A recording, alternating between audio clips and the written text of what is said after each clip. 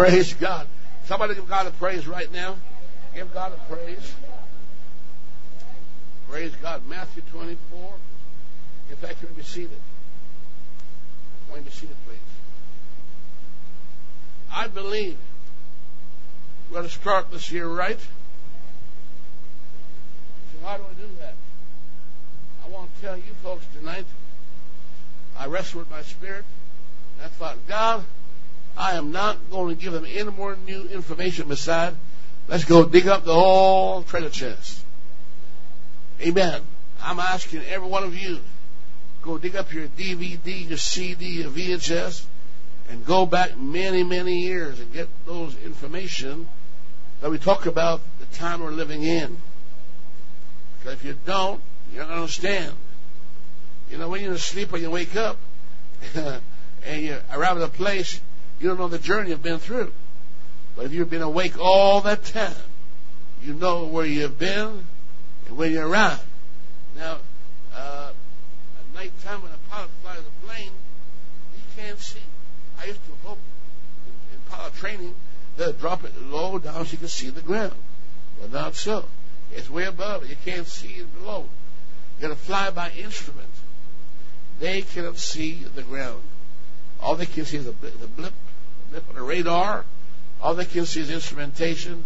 And one pilot told me, you trust the instrument. You never go by your emotion. He said your emotion will lie to you. You'll think you're going up when you're going down. You think you're going down when you're going up. He said you got to watch the altimeter. It tells you if you're going up or you're going down. And those instruments are well calibrated. When you say yes them, you're going to be disoriented. Now you can imagine if the power goes out and the pilot don't have no backup system, you can imagine the tragedy for the poor guy. He won't know where he's at. He's in midair and he can't tell if he's over Europe or North America or Caribbean. He can't tell. There's no way for him to tell unless it's daylight. Unless he's been trained to recognize landmass and mountains and sea. And most pilots today don't go through that anymore. And that's why they're not good when things fail. But the old timers, one guy landed on the river. Remember that guy? They made us a trophy of that thing. He landed that plane. He glided that plane. He ran out of fuel. And he landed right on the ocean there, or on the river, whatever it was. But he knew how to bring it down. He was a glider. He could go by the landmass. He could tell where he was. Now, we got to know what time it is. We got to know what time it is. Jesus spent a lot of time telling his disciples, do not be deceived and don't be snared. Now, I'm not a hunter, but all you hunters should know what a snare means. I've been hunting before. Anybody been hunting? What's a snare? You guys been go hunting before? Never been hunting? What's a snare? It's a trap. The snare is a trap that gives you a false feeling about the environment. It looks like everything is normal, natural, but it could be a booby trap that either descend in a hole or a clamp get a hold of your leg or a switch that pull you up and hang you up by your hind leg. Those things happen. A snare. Now, Matthew 24, I want you to get your Bible. If you go to Matthew 23, I want you to observe here, this book is put together very effectively. 23rd chapter. And I wish you guys would go back 10 years, 15 years, in teaching on the end time. Because back then, we were not seeing what we're seeing today. In fact, go back to 1980. I got things I could not show you today. You'd laugh at me. You say, this is outdated, Pastor Neil. This is common knowledge. Barcode was coming in and cashless society and Big Brother watching and all that stuff. People laugh at the idea, and now we are assimilating in the concept. And we don't even think about it. We just fall for it. The chip system. We're all part of the chip system. Give me your PIN number. Right? PIN, P-I-N. One of these days, the P will become an S. Your SIN number. And you do have one. You got a social insurance number. And they want that. They said, don't give it to anybody, because that number talks a lot about you, tell you where you are, where you live, and if you're an immigrant or not, or you belong to here. Nazi Germany used that to capture a lot of Jews. But the Jews are good at keeping records of their background, and he used that to find them in all the countries of the world. And went to scour them out because of the record was kept. Now, you've got to know where we are today in our life. You've got to know where we are. Now, some people go through life, and they never plan for their future. They don't plan for the future. There are homeless people today who are out there that freeze, and they will not live through this winter. They're going to be out there and they're going to die because they cannot, like the crows, even endure the weather. And there's no place to go. Now, all that happened is they did not plan for winter. They could. Now, I don't believe that those guys are helpless and hopeless and worthless. I believe they chose not to make provision for the future. And then they become, in our eyes, victims. But they're not victims. They're reaping what they really sowed. They chose a certain lifestyle that has a certain end point. It's predictable, and they're dying. Every year they die, and they know they're going to die, and they still do it, and they don't think much of it, and there's no need for anyone to feel guilty about their situation, because that's a learned helplessness. It's a learned situation where some don't want to work, some chose not to work, some get money, and splintering. But here, the Bible is trying to tell us something here, that you need to know where you are in God's economy. You've got to know. Now,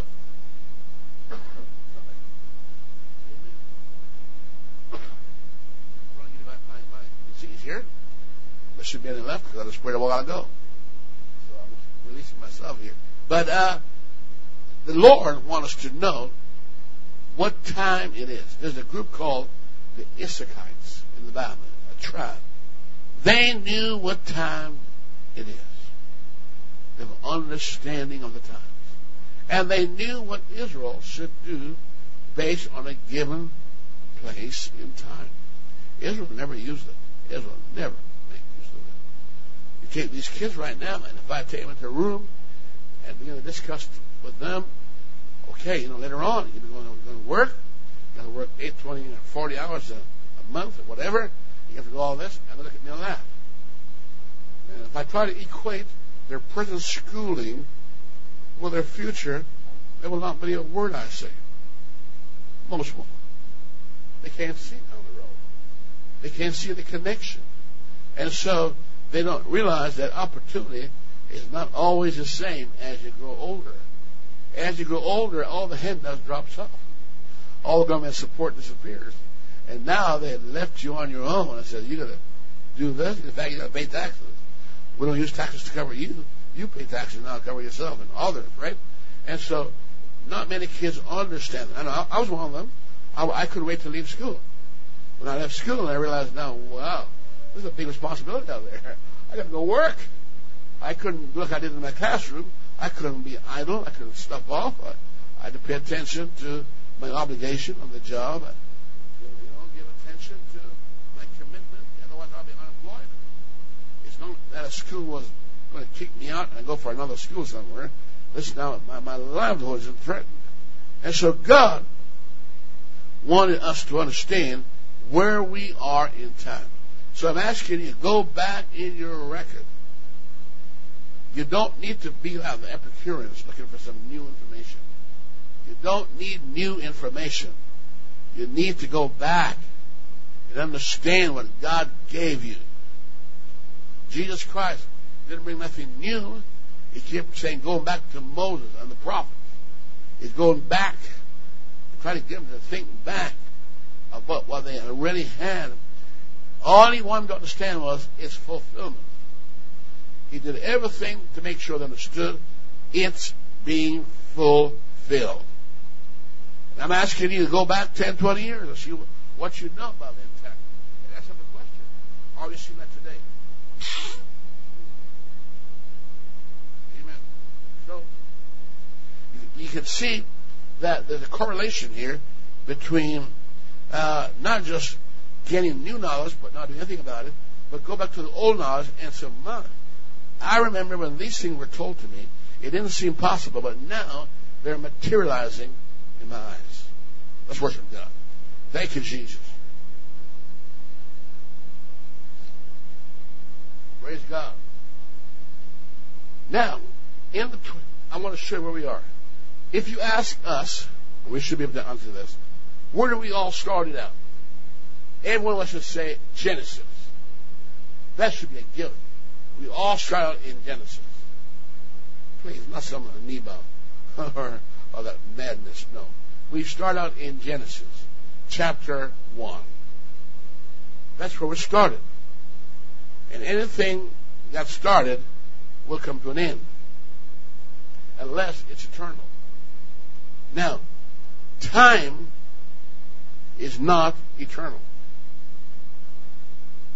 There was no time in Genesis chapter 1 until God made the sun, the moon, and the stars. God made an envelope called time. With those time comes seasons. And he said they're for signs and wonders. Are we seeing those signs and wonders? God told Noah after the flood, he said, look, after the flood, he said, look, the seasons will remain. I'm going to make sure there's winter, summer, autumn, and whatever, the 4 seasons. They're going to be here still. Because they are going to be used of God to let you know what time it is.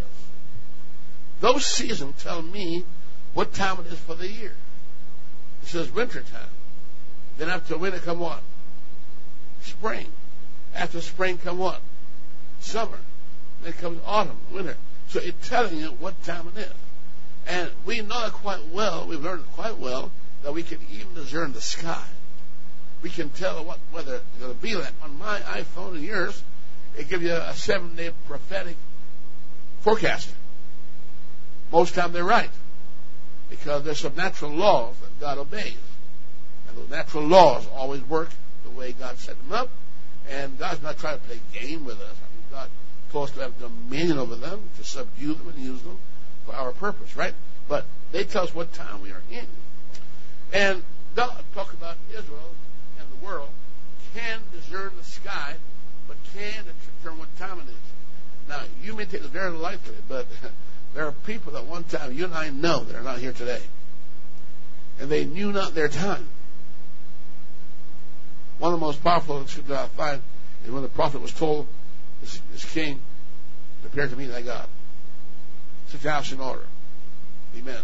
You're trying to give him a hint here about his time frame, that he was to set his house in order. So you need to know what time it is and where we are. Now, if you know what time if you have to pay mortgage, and the mortgage is coming due, now, if you want to keep your house, you better have the payment ready. You can delinquent for 1, 2, 3 months, and you're going to be out and become homeless too.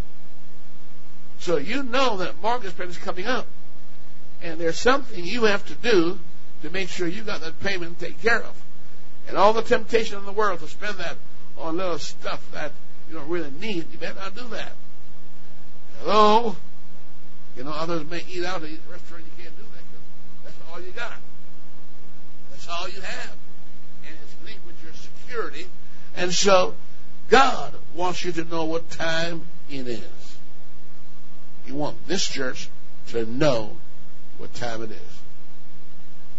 And you've had enough information in the past to tell you what time it is. But it's possible to live like time will always be there. If I visit a home and I'm going to catch a plane at a certain time, our enthusiasm is a lot different. The person who does not have to catch a plane, their behavior is different from mine. I'm almost anxious to get out. I am trying to get there fast. And they just got there for you to take it easy. You have a coffee. And me, I'm trying to get out of there because I want to go on that ride. The world does not see no danger, hear no danger, feel no danger, believe no danger, and therefore are unprepared. Untouched, unmoved, will not do a thing about it. I mean, here's Jesus Christ. One group wanted to push him on the cliff, and one wanted to touch him. What a difference in attitude. One picked him up and called him Lord, and one called him Beelzebub. What a difference in attitude. So I'm saying tonight that God wants you to go back in your study. So you've got a lot of materials. I'm not sure you can still find them, but you should. You must go back and check them out and see, am I on target? Was the Word of God correct in what I've learned? Where am I today in time? Now, I remember when I got saved, a lot of things I heard were not yet being transpired. And today they're happening. They're happening and happening in great volume and great quantities. And yet people acting like nothing is taking place. So, 23rd chapter of Matthew, Jesus is talking strictly to Israelites. He's talking to Israelites. And we don't have time to read the whole thing. I'm telling you what goes on there. We are not in the four Gospels right now. We are in the part of the teaching of Jesus Christ about his imminent return. You know, we can waste time talking about his birth. Go ahead if you want to.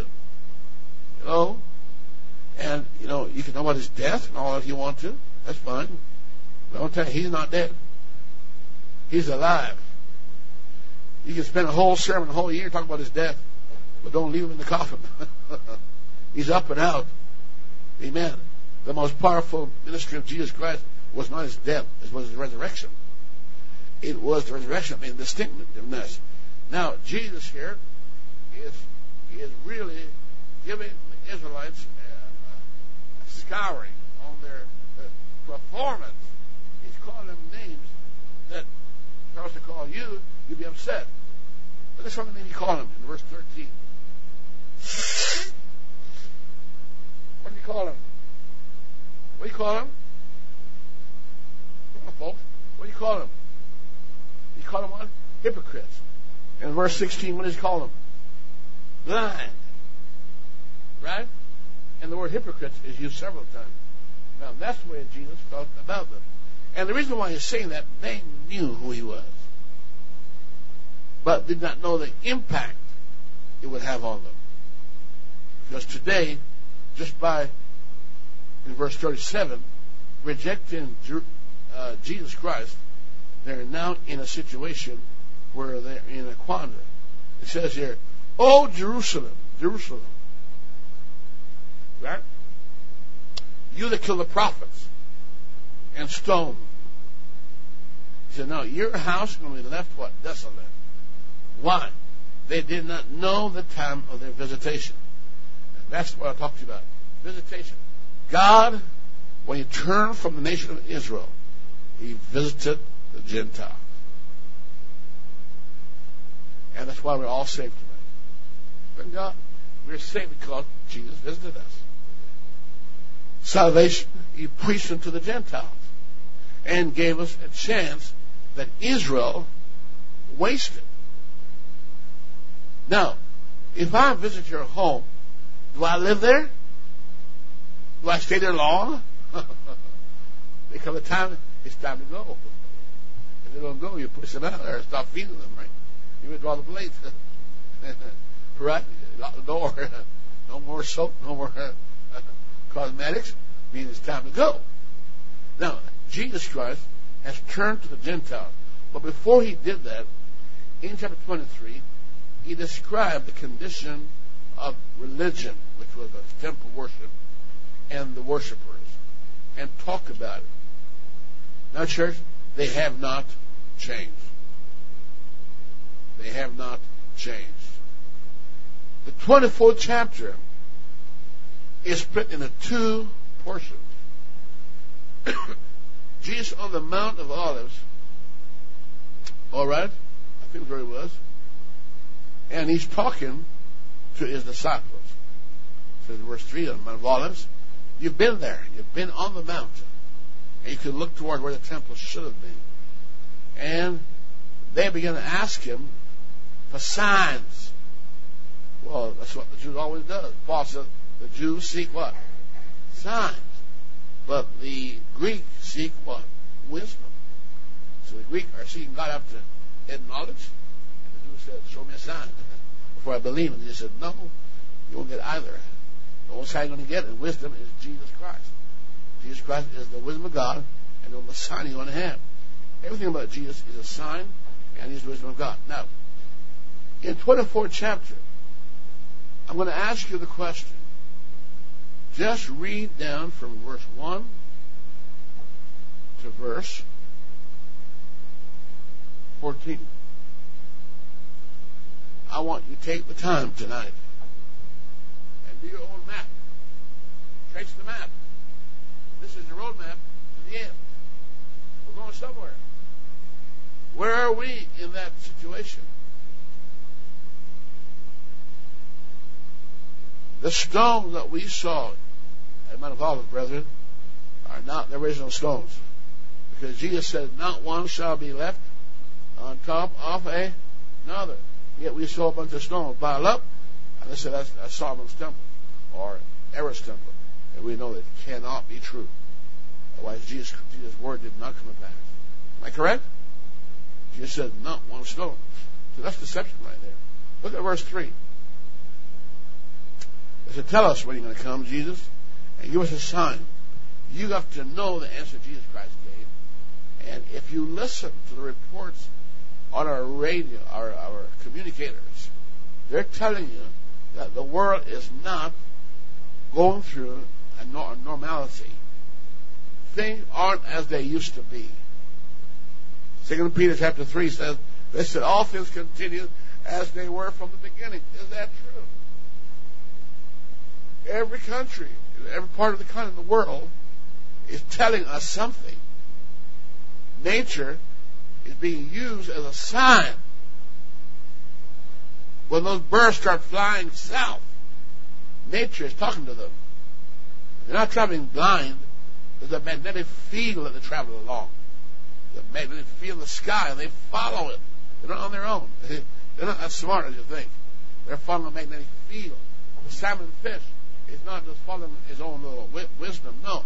There's a field in the water that he stays in that stream and going to lead him to his birthplace.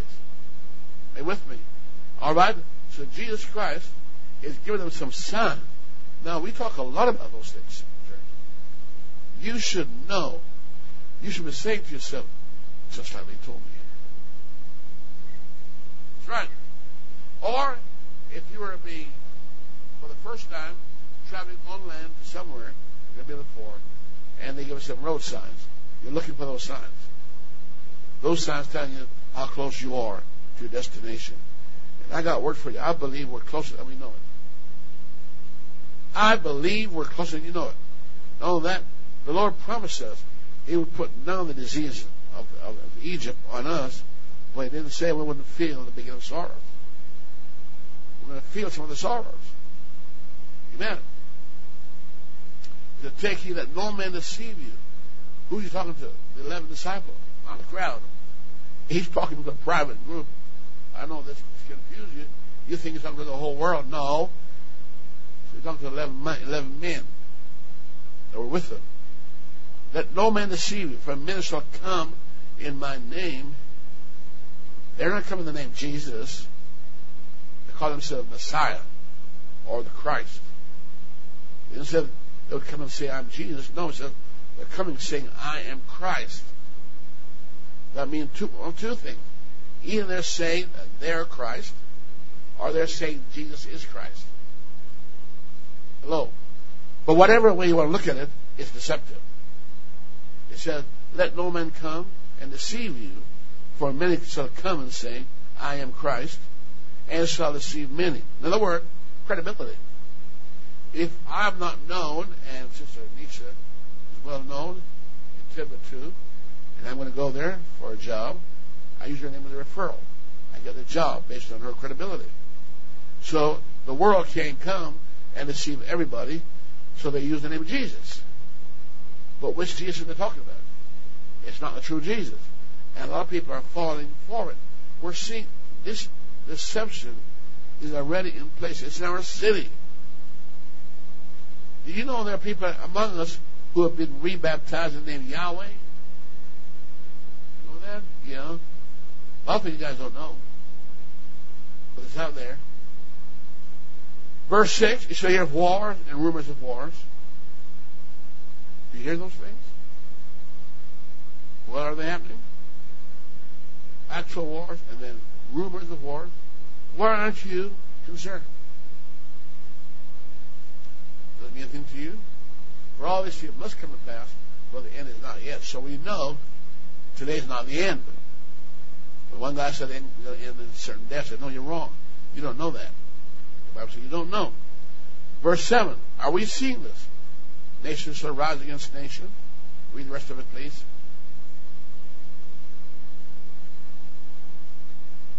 Are you reading from it? Yeah, I'll put, please. In diverse places. Famines, pestilence, earthquakes, in diverse places, many places. All these are the beginning of sorrows. Now, if that's true, what kind of person should we as Christians be? If you really believe this is true, and if you believe this is being fulfilled, how should you behave? Well, if I hear over the announcement it says, last call, we're about to close the door, which I wouldn't say, for somebody who's late coming in, this is the last call, we're about to close the door. I've seen people run, and when they got there, everybody closed the door and they would not open it. The policy is, once the door is closed, you don't open it. Now, so, are we impacted by this scripture? Do we realize that we are actually living in this environment? Folks say, well, it happened before. No. Because we got people who are historians telling us how many centuries ago this didn't happen. And how we're setting records around the world. Men are at their wits' end. Look at verse 7. Nations will rise against nation, and kingdom against kingdom. Right? And this will be famines, pestilence, like we experienced tonight, earthquakes in diverse places. All these are being of sorrow. I wonder how many of you say to Jesus, Jesus, you promised that these things would not be a problem for us. Well, if you don't say it, that's your problem. But I apply it to my life. Because he said, look, I make a difference between you. You got hope. They don't have any hope. Now, verse 9,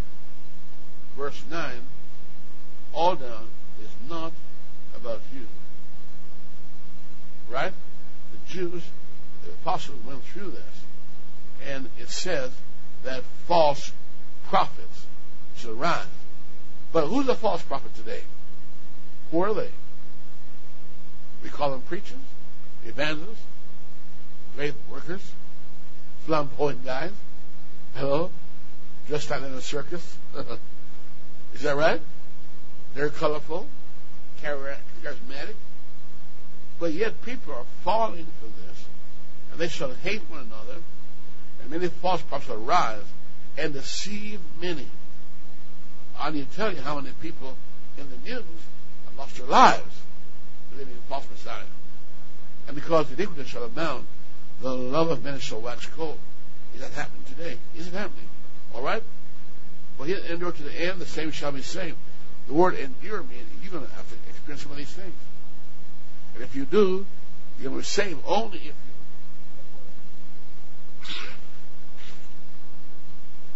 Amen. If you can't deal with it, what does that mean? Read that in reverse. If you can't endure it, what's going to happen to you? You shall not be saved. All right? Read it one more time. Because the word iniquity means rebellion. because rebellion shall abound, the love of many shall wax what? Cold. Iniquity means rebellion. And he that shall endure to the end, the same shall be saved. Now, verse 14. And this gospel of the kingdom shall be preached in all the world for a witness unto all nations. And then shall the end come. My question is, has that happened? Does it mean any preacher who preaches anything, what he's doing is counted? Is it counted?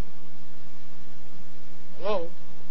Does false gospel have any bearing on the truth? No.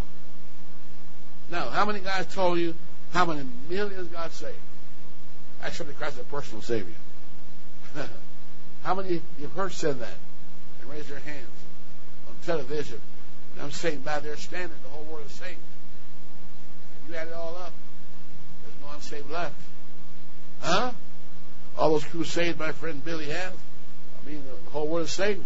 My question is, you mean all the people who went to the meeting were not saved?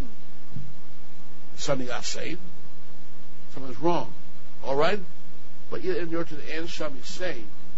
And this gospel shall be preached in all the world for a witness on all nations, then shall the end come. Now, that's where we come in. You're going to have to continue what the apostles left off doing. You're going to have to. Now, I want to go to that very quickly, but before I do that, Jesus talked about some more. He said, when you see, verse 15, and this here did happen to Titus, has destroyed Jerusalem.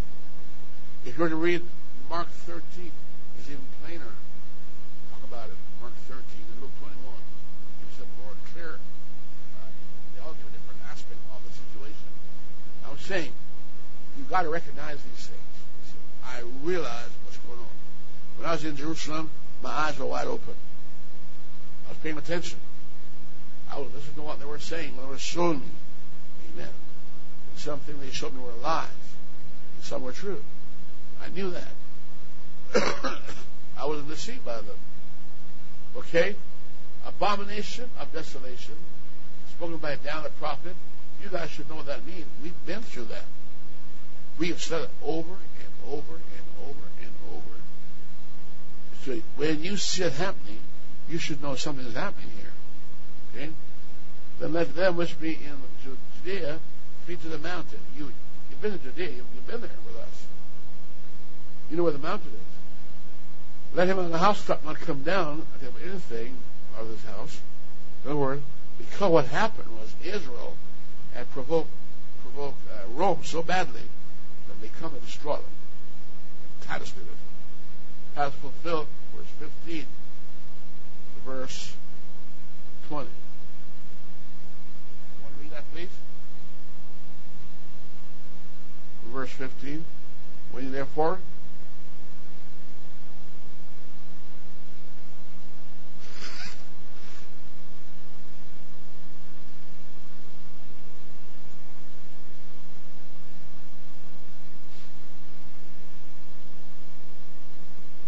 how high are those mountains, folks? Pretty high. First guy up can stop the one coming up. Throw rocks down on him. You can't make it up, right? But there are ways that the Romans got up there and destroyed them all. It says now in verse 20, we should understand that. Pray that your flight be not in winter. Can you tell why? You can relate to that, can't you? You don't want to run right now, do you? Your flight, you haven't got a car, I got a mule or a donkey, or nothing. You got to walk, and winter like this, it could be devastating, right? For then shall be great tribulation.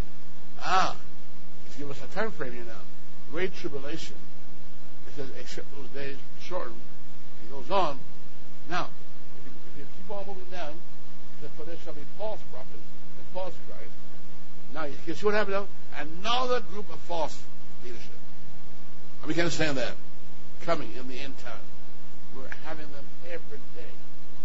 They will have told you, where if any man say he's in the desert, don't go after him. And you may not know this, but in the 80s, we had a guy told us that Jesus was in the desert. A big sign. And these things did happen and do happen oftentimes. And people follow them. All right? But Jesus says, when I come, it's like verse 27. Now, verse 29, immediately after tribulation. Look at this, folks. It says, well, there shall be great tribulation. Verse 21 and verse 25 says, verse 29 says, immediately after. Now, this don't tell you how long it's going to be, but we know it's 7 years. Hello? Then Jesus is going to come. And he shall send his angels, verse 31, to gather Israel. Israel as a people gathered by angels, not by Jesus Christ. Angels. Who was the angel? Michael. Who gathered the church? Jesus. That where I am, there you may be also. There's a difference. Now, then a parable is given to us. Now, we've been through this several times before. We have, church. We've given you even diagrams, CDs. But these are messages that you are responsible for to take to a world that don't know. And it's not being preached. It's not being witnessed to. And the people are asking questions. What does it mean? And nobody's answering the question. We have a message. Verse 31. This is Israel being brought back from the four corners of the earth. The fig trees blossom. We notice at the door, verse 33. Then here's verse 34. This generation, let's see, verse 233, will not pass. He's talking about my generation, until all be fulfilled. Now, I believe a generation is 70 years. If that's true, then it must mean that Israel became a nation, or a budding fig tree. I can prove to you, and we have given the mission before, that showed you that the fig tree is Israel. All the judges in all places, Habakkuk show you all that. But the fig tree is Israel. In the gospel, Israel is that fig tree. And budded means spring, a new beginning. And Jesus said, when you see certain things happening to them, you know that its coming is near, and we should do something about it. Now, my generation will not pass. Could it be we are at the very door why these things are happening? Would God suddenly show up and not give us some stirring first? Would he not try to wake us up because he's not willing to should perish? Huh? Noah went in the ark and waited 7 days. That was a sign. They knew he was in the ark for 7 days. They get out. They watched him. Has God changed? I don't think so. This generation shall not pass, will all be fulfilled. Every generation shall pass away, but my words shall not pass away. Then he says in verse 36, no man know the day or the hour. Now, he described it's going to be as in the days of Noah. Verse 37. You don't know what Noah's day is like or was like unless you read Genesis. You've got to read it. You've got to read Peter's account of the days of Noah in Jude. What it says. Right? For as in the day before the flood, here's how they lived. God didn't say that's a sin. They just did it at the expense of living for God. They're putting social issues ahead of God. They just abandoned God. That's what they did. They were eating, drinking, marrying, giving in marriage, divorce, until the day that Noah entered the ark. They saw him build it. But they knew not till the flood came and took them all away. So also the coming of the Son of Man shall be. So we know exactly what's going to happen when Jesus comes. The world will be snared. Right? Then he goes to say, two in the field, one taken and the other left. Think about that. Two men shall be grinding. You saw the grinding mill in Jerusalem. You folks saw that? You saw it in Greece also. You saw that those big wheels. Remember that? You saw that. One shall be taken unto the left. Watch therefore, for you don't know what hour your Lord doth come. Didn't say you know the season, so you don't know the hour. Or 10 o'clock, 5 o'clock, 6 o'clock, you don't know.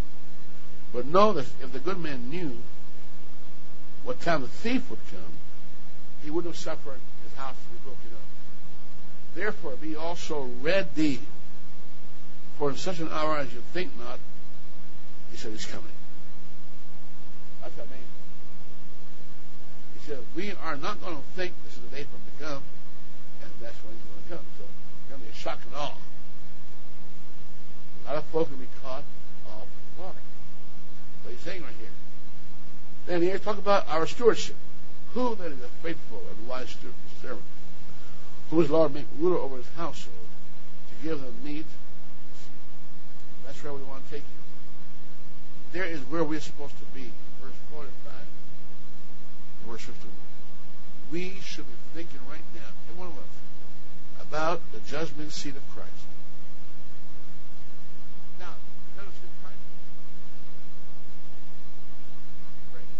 Romans 14:10 is a place where you give account of stewardship. Noah is the one that condemned his world. Noah's faith condemned the world. Noah's obedience. God didn't do it. Noah's faith. Blessed is that servant whom his Lord when he cometh shall find so doing. In other words, get involved in stewardship of humanity. In other words, build God's church.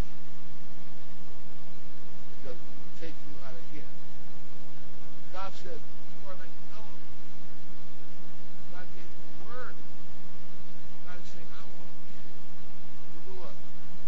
Build based on the design I gave you. And when I come, you'll be ready. He said, Noah, get on board. I don't think Noah can go back to my children. I remember. Step right on. He was the 8th person. There I said to you that he would make him ruler over all his goods. Did that happen to Noah? Sure did. The new world came. Who was in charge, folks? Who ruled the world? Come on, folks. Noah did. But is that evil servant? I'm saying it was hard. My Lord then is coming, and shall begin to smite his fellow servants, and those things are happening, and eat and drink with the drunkens. The Lord of that servant shall come in a day when he look not for him, in an hour that he is not aware of, and shall cut him. For me, that's very interesting. Shall cut him asunder. What does that mean? Could be two. Hello? Go. Jump right into. And appoint his portion with the hypocrites. Now, who did God call hypocrites before? Jews. Gentiles. That means that I'm left behind in the great tribulation. We go through great sorrow and grief. There shall be weeping and wailing and gnashing of teeth. Think about it. Now, I believe personally, it's my personal belief, that we're going to be judged exactly as 25th chapter of Matthew. Take a look at it. Look at the layout. Look at the layout.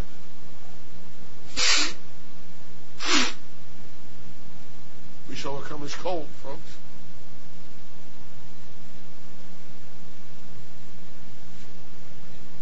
I come this far without any shots, so I'm okay. What do you notice here, folks? I see virgins, right? I see here also, verse 14, I see servants. I see also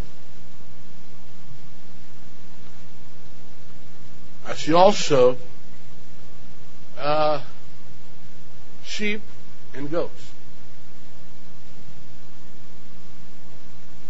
Ask for beside you. Are you a sheep or a goat?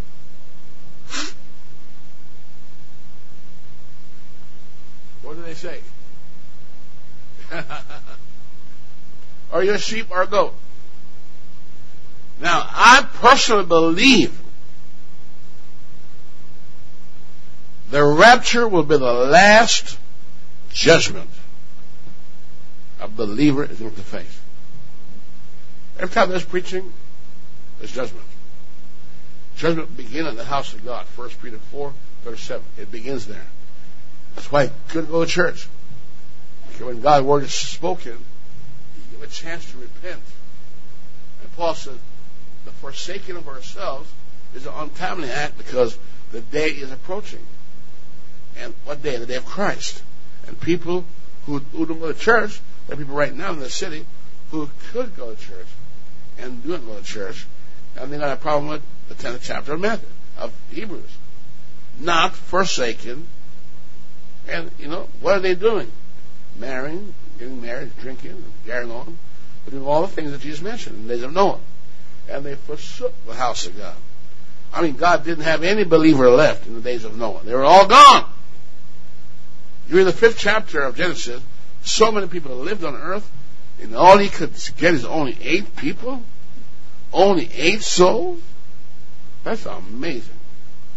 5 cities, he couldn't find 10 worshipers? That's bad. But it happened here too.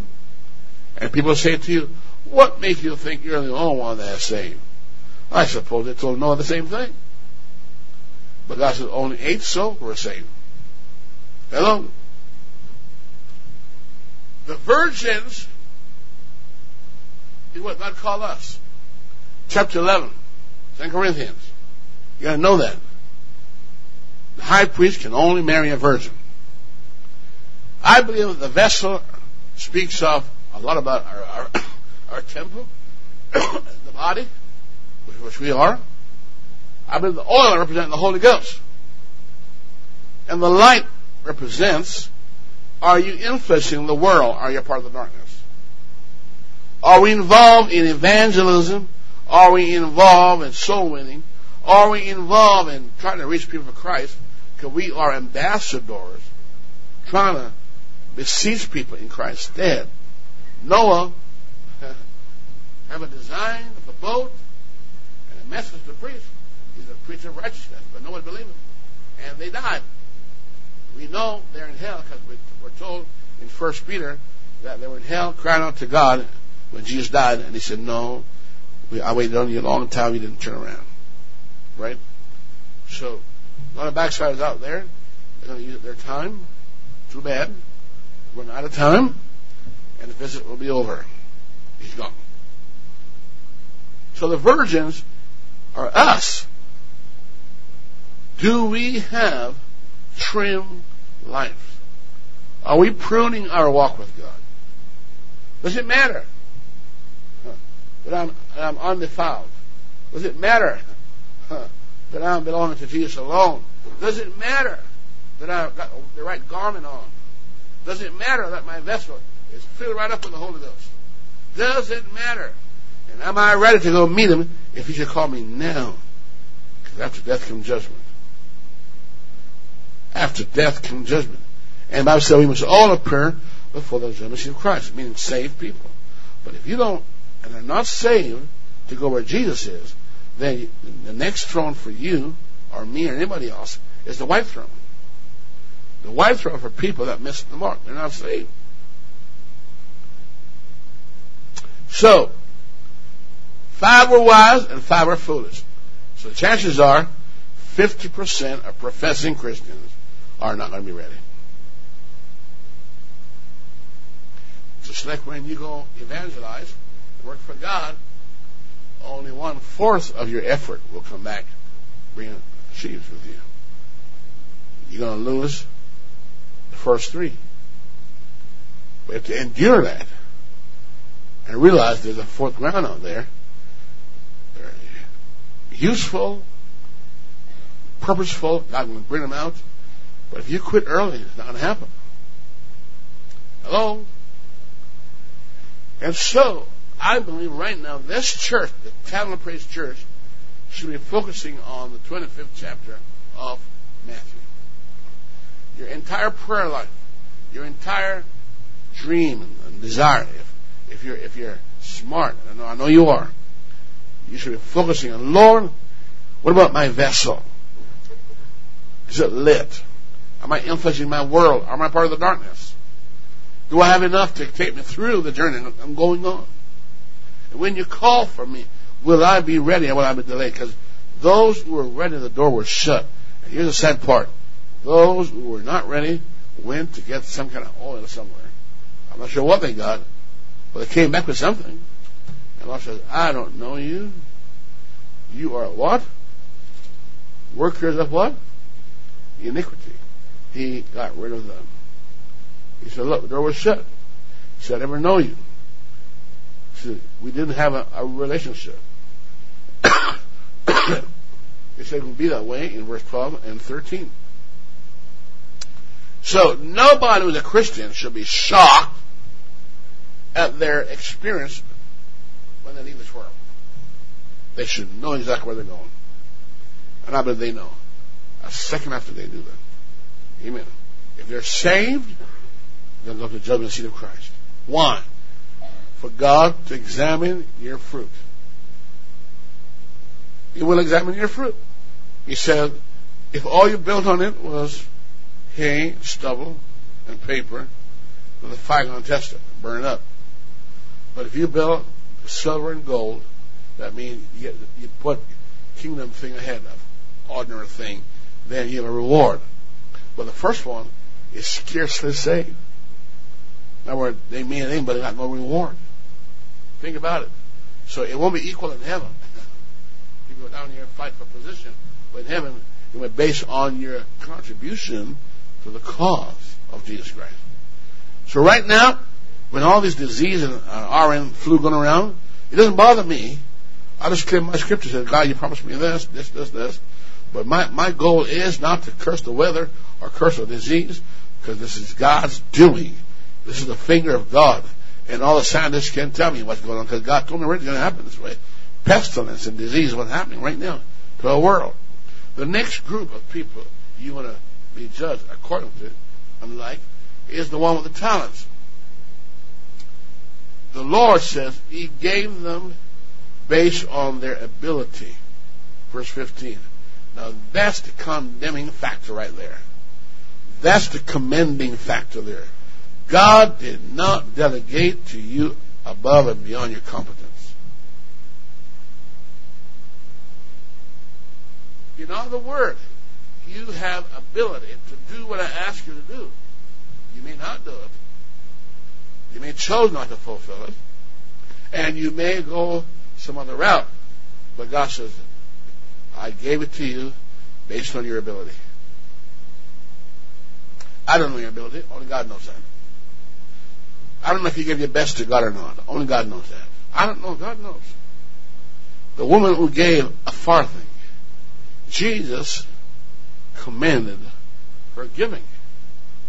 When everybody was giving great amounts, and He wasn't condemning the giving of great amounts, He talked about her level of commitment to what she was doing. She gave from her need, and she had nothing left. She gave all. She doesn't know that God is watching her. I don't believe she knew Jesus said about her. She went home not knowing, but she went home more justified, because God said she gave more. So it's not the quantity, but it's the quality of what you do for Christ. Amen. And so we are going to be judged based on that. So God gives us the time to invest. Now you heard a brother play the piano yesterday. We heard it. Beautiful playing. Oh, man. It's just awesome. You heard it, Caleb? I was challenging you to play that way. I challenge you to do that. Amen. It was, I heard of it. It was awesome. I mean, just. But that don't give me the right to throw in my skill, because it doesn't match up to that one. Hello? If I'm in David's group, I may be allowed to do the high praise or low praise, but I'm still praising God.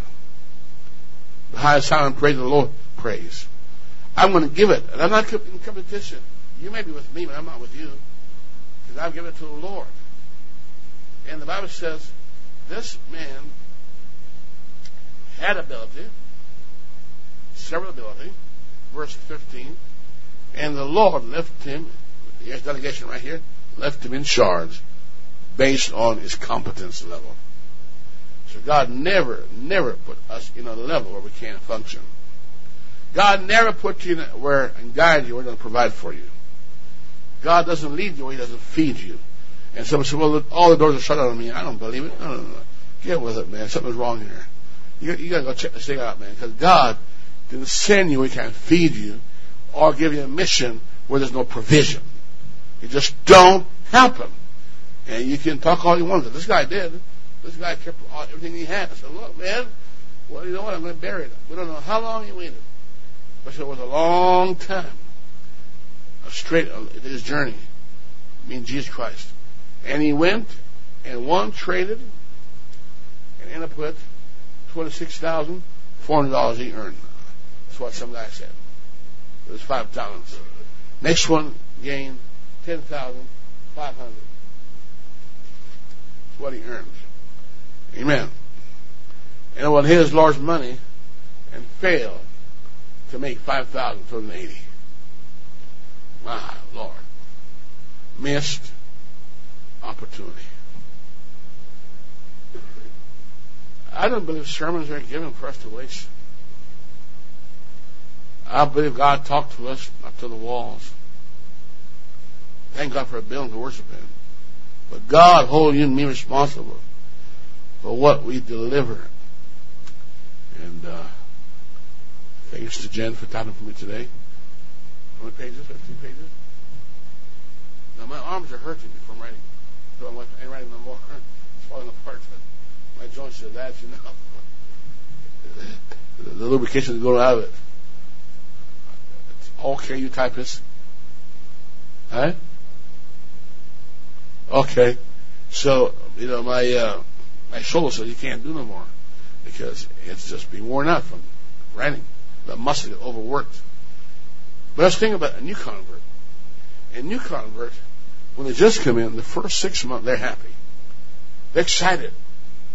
They're full of joy. It's discovery, eureka. And the church is not smart enough sometimes to capitalize on it. And you know what we're trying to do? Try to dress them up, dress them down, and then they can't fight. David couldn't go to battle with things he never was familiar with. Saul put his garment on him. He said, I can't do it. I can't use it. I mean, Saul was good intention. Saul wanted to help him out. Saul wanted him to survive. And we tell someone who's new, leave it here alone. Keep their pants off and all that stuff. You mean good. But you know what? They can't fight battle that way. Because they haven't proven what you're talking about. They have not proven what you're talking about. They don't go there and fight the way they know how to fight. Fight with their nails. They're disorganized, but they're dangerous. Hello. And they win souls for Jesus. Now, why don't they win souls? Because when they come in, we do what Jacob says. Jacob says, look, Esau, these are young. I can't drive them. The journey's too long. They're going to be hurt. Hello. So, the talent, when he came, he called them and asked them to give an account of their stewardship. Read that story. You and I must always have this in mind. Don't worry about me and the saints. We ain't going to be the one that blesses you, God. Because verse 27 says, you ought to put my money to exchanges. But God said, you missed an opportunity to bless me. And you could have. He never lost it. He kept it. He kept it. That's why I like the lesson we had here. Ministry and position is two different things. You can have a position as a teacher or a ministry of a teacher. I'd rather have a ministry of a teacher than a position of a teacher. Because one is giving sermons and one is giving a message they pray over and cry over. And they're not just reading off the board and, just reading it off to you. I mean, I could do that tonight too. But it's not going to help you. Gotta come from the heart. With spirit. Amen. We can't take everything in this Bible in one night. We can't. But give me enough to stimulate me. To give me joy. Yeah. Praise God. And the last one is the king. The king and the sheep and the goat. Goat means you can't lead them. Sheep will follow.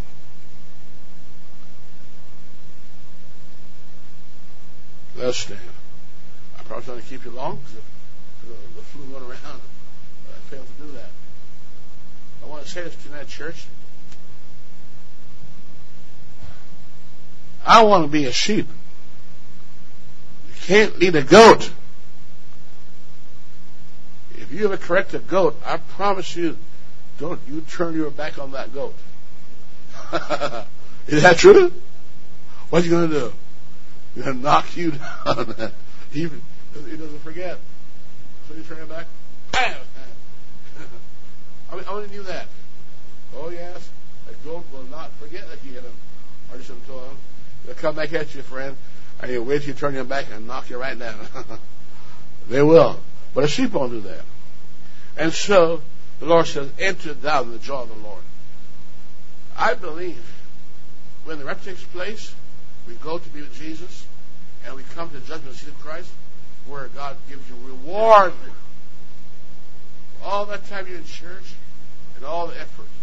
What we don't want to be is, we don't want to be an empty vine, so the edge can be removed from us. We don't want to be like a fruitless Ephraim, who will never excel for God, or a slothful servant, you have to demote.